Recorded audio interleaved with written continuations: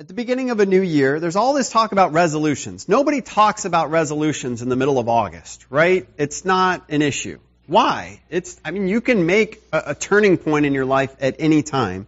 But there's a time at the beginning of the year that for some reason this date on a calendar and one number changing to another changes everything, and we say, I need to focus on my life. And now's as good a time as any time. So what I want us to do as a church is to say, are we staying focused? But the way we do that is by individuals of the church staying focused in our own lives. So as the church stays focused, we stay focused as individuals. As we as individuals stay focused, the church stays focused. It all works together.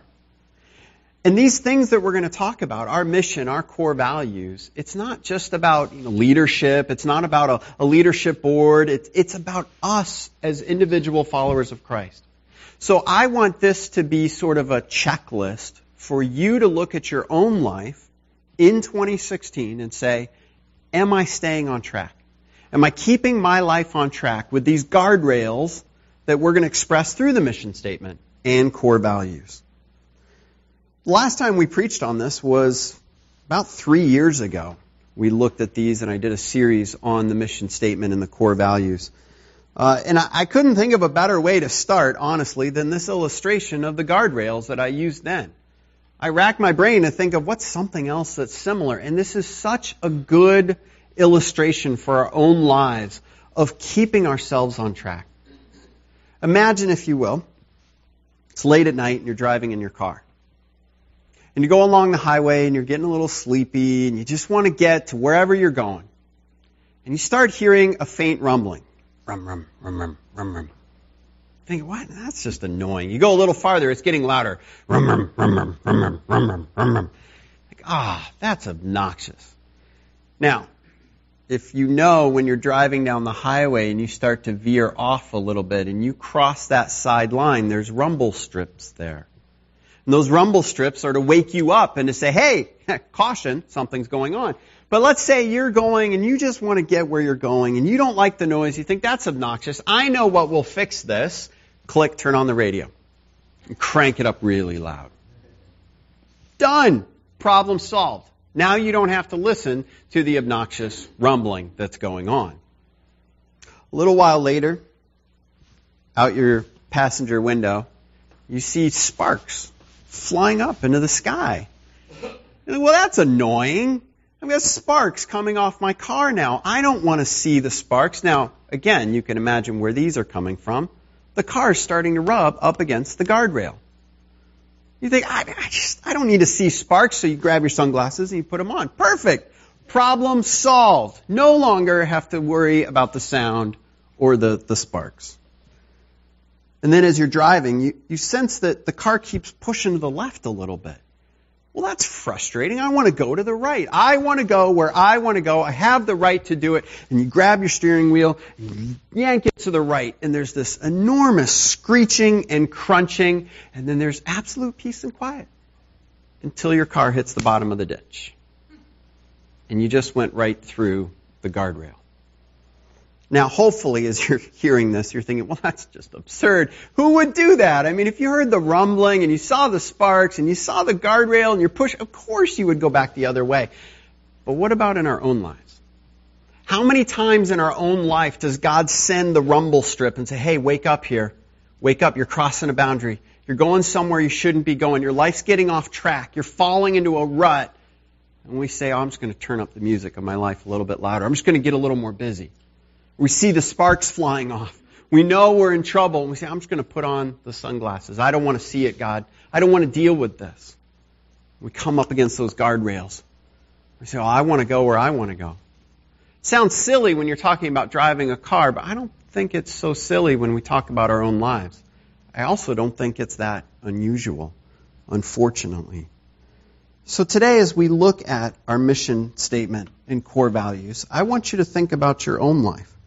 Where are you hitting up against those core values or hitting up against those guardrails in your own life? And how can we make sure that we have these guardrails in place in this year to keep us on track in our life with Jesus Christ? So I want to start briefly by looking at our mission statement.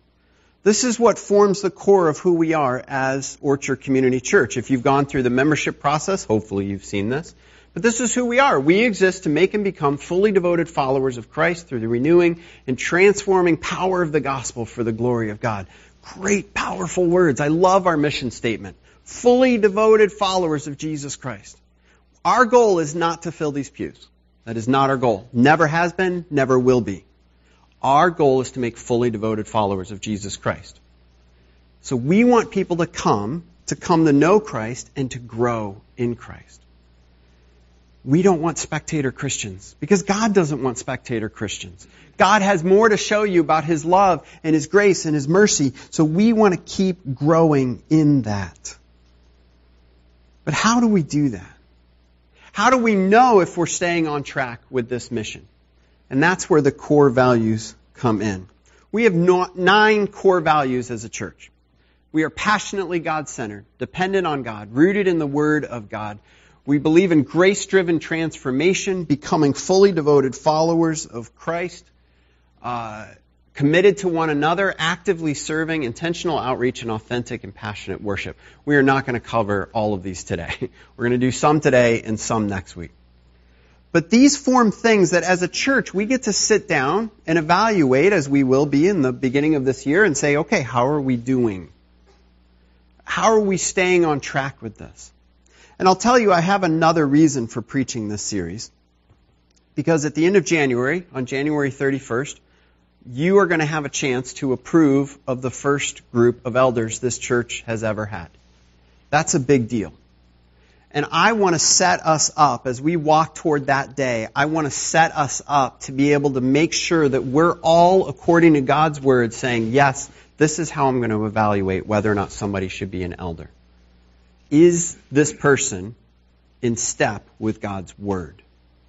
So we're going to talk about our mission statement and core values today and next week.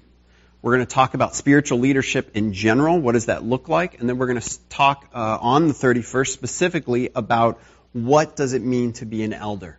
These are all things we've covered before, but it's time to remind ourselves of them. And I want you to prayerfully consider as we walk toward that day, pray for these guys. Pray for the process. Pray for that day that we would show an immense sense of unity and being led by God and having the faith to follow. To say, God, help us to do this according to your word and to do this correctly. So let's look at these core values today. Because I want you also not only to leave here thinking about the elders and praying for that, but I want you to leave here today thinking about your own life and saying, how am I doing in these areas? Am I staying on track? So I've organized these into 2 groups. One day somebody came to Jesus and said, Jesus, what's the greatest command? And he said, love the Lord your God with all your heart, mind, and soul. And the second is like it, love your neighbor as yourself. So love God, love others. So I've kind of roughly divided these into those 2 categories. I don't know if you can see that, but the green ones are basically loving God. And the blue ones are how we can love others. We're going to talk about the green ones today. We're going to talk about the blue ones next week. It's a little artificial because the way that you can best love somebody else is by pointing them to the love of God. And the way that you can best point somebody to the love of God is by loving God wholeheartedly yourself. So I don't want you to think of these as completely opposite or completely separated. And as we go through, you might say, well, that one he's talking about is really more about loving somebody else. That's great. And that is the way it works. But for simplicity's sake, and so that I don't have to cover all 9 in one sermon, we're going to break them up into 2 groups. I maybe could have tried to break them a little more evenly, but this is what we've got. So let's walk through these. What does it mean to be passionately God-centered? Now, this wording underneath it comes from our core values. Again, if you join the church as a member, we give you a statement. I think it's out in the foyer. It might be in the thing with the travel mugs that we give away to gifts. But it explains what we mean by this. We are passionate about putting God at the center of everything we do as a church and as individuals. We strive to draw attention to the greatness of God and to glorify Him in what we do, say, think, and plan. We will be bold in declaring our love for God, giving thanks for His many blessings, and making known and remembering what He has done. Are you passionately God-centered in your own life? If people were to think about you, if your family and friends were to think about you, would they say you're passionately God-centered? That God is the focus? Would they say that about us as a church? One of these verses that's listed there at the bottom, Psalm 115, verse 1, not to us, O Lord. And I like that start. God, help us to not make this about us. I don't want it to be about us. Not to us, O Lord, but to your name be the glory. Boy, that's a great way to wake up every morning. God, not to me. Don't make today about me. Don't allow me to make today about me. This is for your glory. May everything I do today be for your glory. 1 Corinthians 10:31 says, whether you eat or drink, do it all for the glory of God. Whatever you do in your day-to-day life, do it for the glory of God. When you wake up in the morning, you're getting breakfast ready. Do it for the glory of God. When you're taking care of your kids, do it for the glory of God. When you're at work doing those menial things that you hate to do, but you just got to get them done, stop and say, God, I want to bring glory to you even in this. May we bring glory to God in everything that we do. It's one of those guardrails, because if we get outside of that, we are making it about ourselves. And it's very easy to do that as a church. It's extremely easy to do that as individuals. So we've got to say, am I making this all about God? Is my focus on Him and not on me? Am I considering my day-to-day life belonging to God, or am I considering it belonging to me? Are we considering this church to belong to God or to belong to us? Our focus needs to be on God. And if our focus is passionately God-centered, then we need to be dependent on Him. We say in our core values, we are committed to daily intimate fellowship with God. Through steadfast prayer, we glorify God by honoring His name, seeking His kingdom, and submitting to His will. It is our individual and corporate responsibility to ensure that all aspects of life, ministry, and fellowship are preceded, undergirded, and empowered by prayer. We believe that nothing of lasting value will happen apart from the dependent and faith-driven prayer.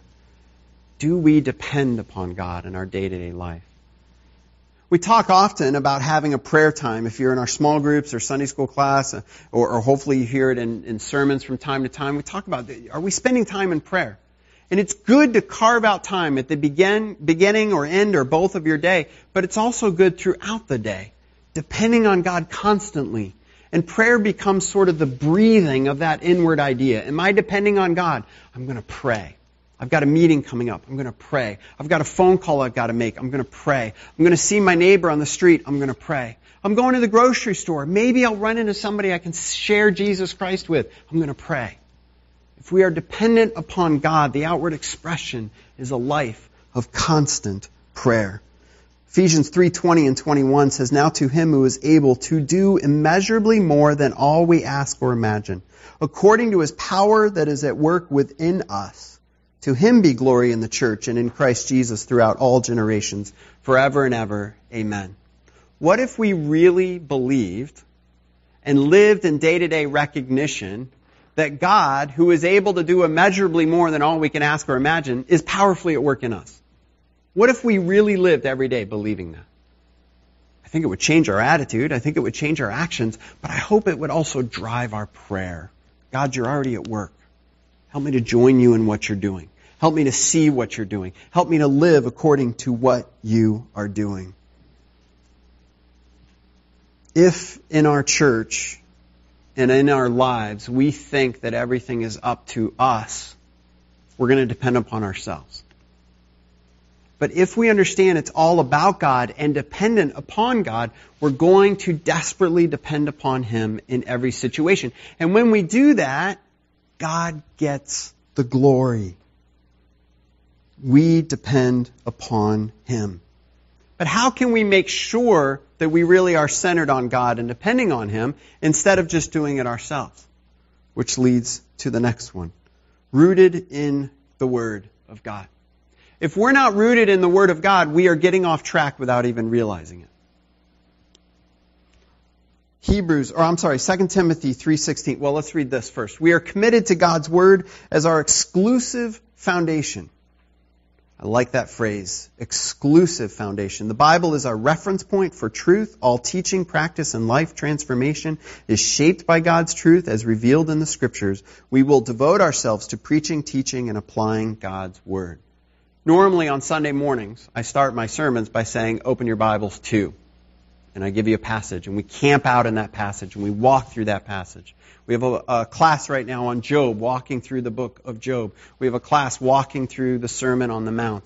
We do this in our day, and then we have others that do topical studies, but driven by Scripture. Why? Because this is God's Word.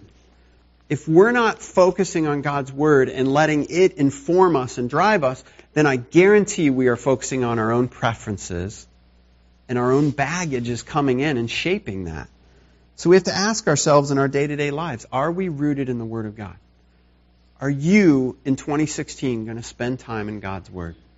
Are you going to be rooted there? Sink your roots down deep. 2 Timothy 3:16 and 17 says, all Scripture is God-breathed and is useful for teaching, rebuking, correcting, and training in righteousness, so that the man of God may be thoroughly equipped for every good work.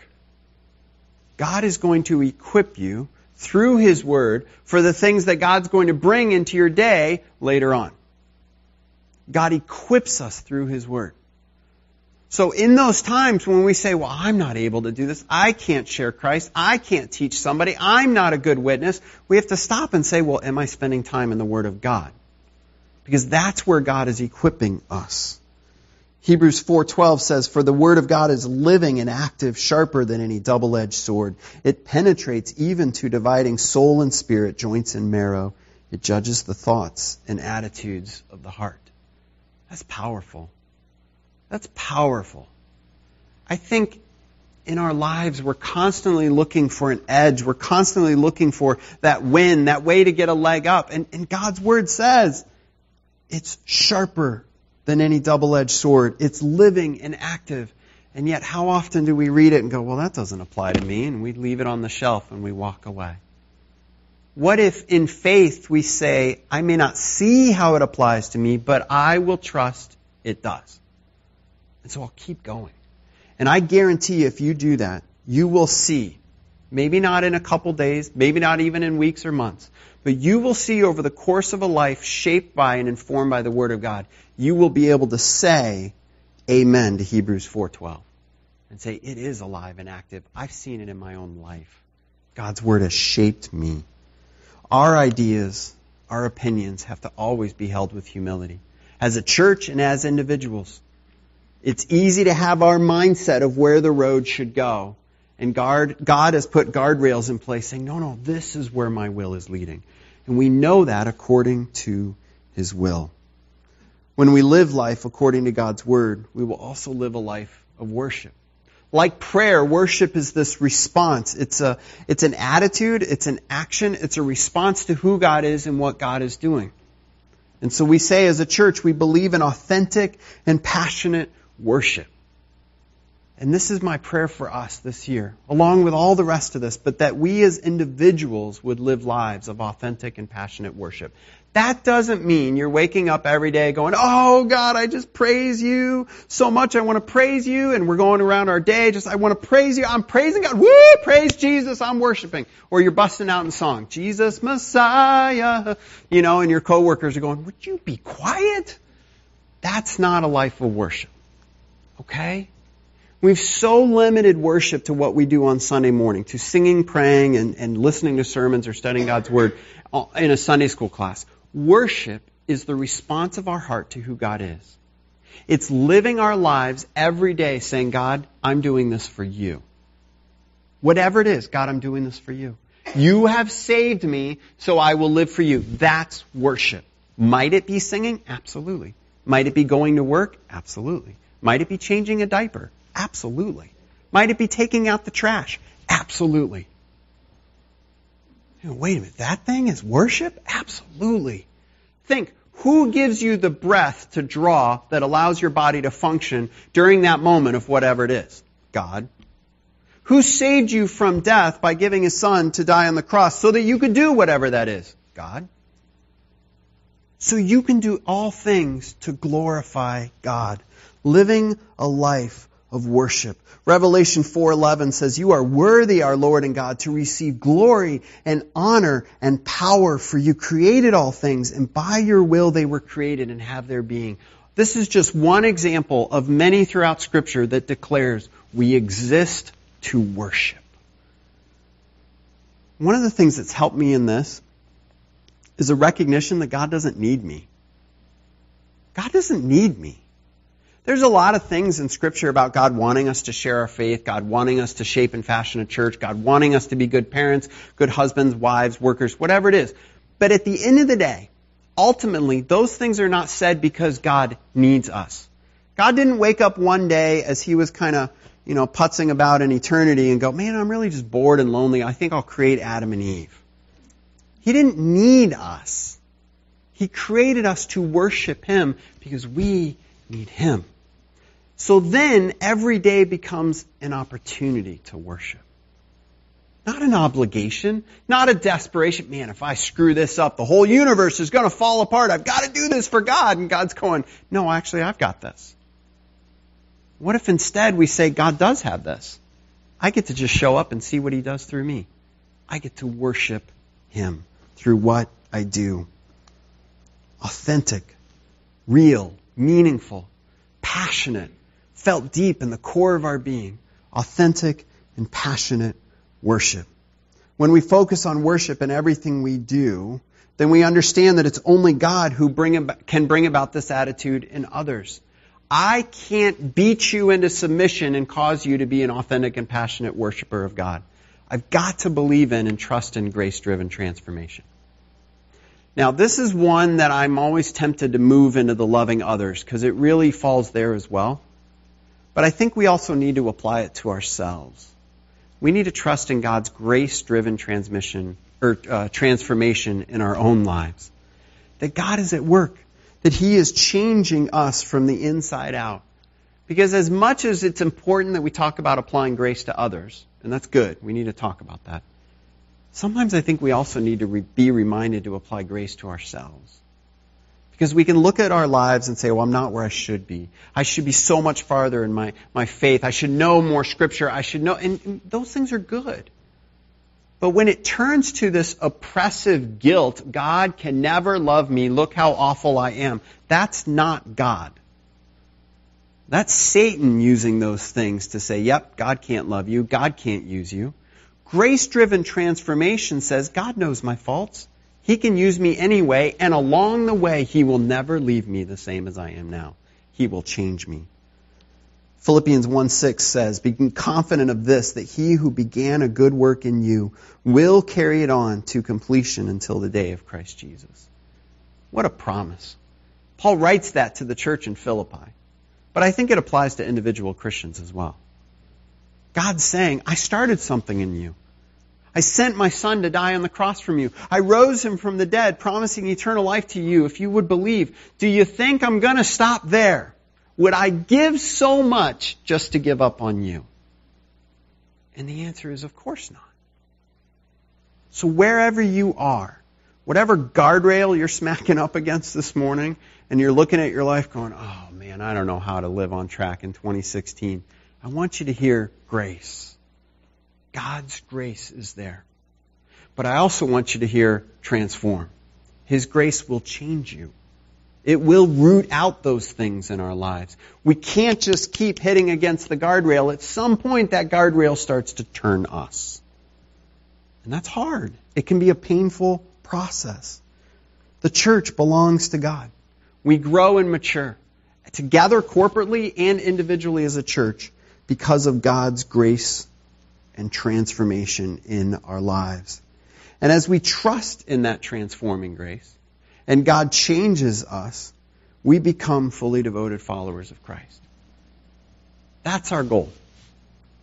So any day that you can wake up and say, yep, I am absolutely 100% a fully devoted follower of Christ. There is nothing in my life that's out of line with God or out of line with Christ. There's every aspect of my heart is completely aligned with Jesus Christ, His person and His will, and I live every day for His glory. If you can say that, you have arrived.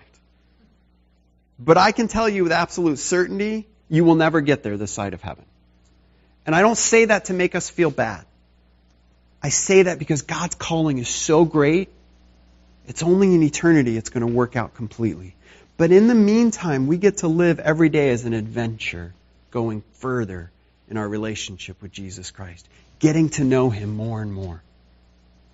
Sometimes people stop in their relationship with Christ. They put the Bible on the shelf. They quit going to church. They quit witnessing. They quit gathering with other believers. And sometimes we want to come to them and say, oh, you're a horrible Christian. You should do these things because good Christians do these things. And shame, shame, shame, shame. And you know, maybe there's a time and a place for that.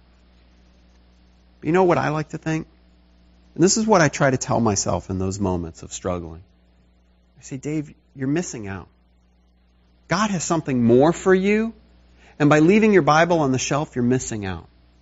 By not being obedient to Him in this area, you're missing out on something phenomenal that God wants to show you and to use you. I personally find that much more motivating than, wow, you're such a horrible Christian, get your act together, you loser.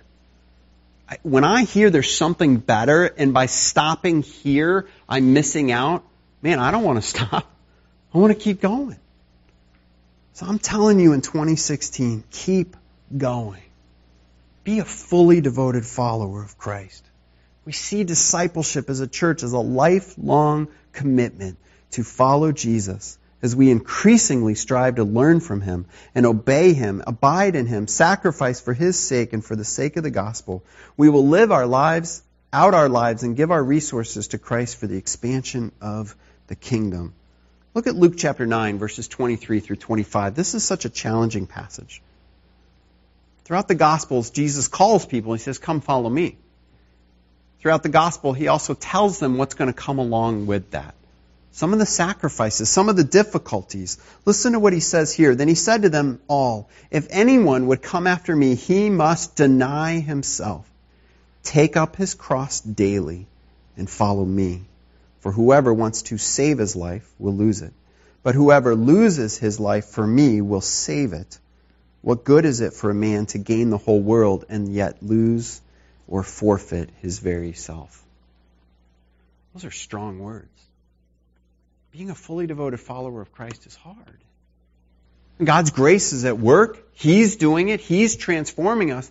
But it takes daily conscious attention to say, I will follow Christ. I will not allow myself to slip to the right or to the left. I will follow Jesus Christ. Faith is hard work. Oh, it's easy to slip into trusting something else. And when we miss this, we'll settle for being better than others. We'll settle for comparing ourselves to other people and saying, well, am I doing well because I'm doing better than so-and-so? Look at how little they read their Bible. Look how many more Bible studies I go to. That's not the way to judge ourselves. We should look at Christ and say, am I more like Christ today than I was yesterday? Am I more like Christ this year than I was last year?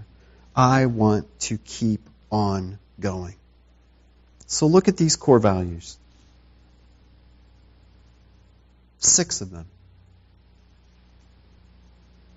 Passionately God-centered, dependent upon God, rooted in the Word of God, trusting and believing in grace-driven transformation, becoming fully devoted followers of Christ, authentic and passionate worship. These are guardrails for us as a church that we've identified according to God's Word. But I want to ask you this morning, how are you doing in these areas? Is there some area in these 6 things in 2016 that you need to say, you know what, I need to come back in line with that.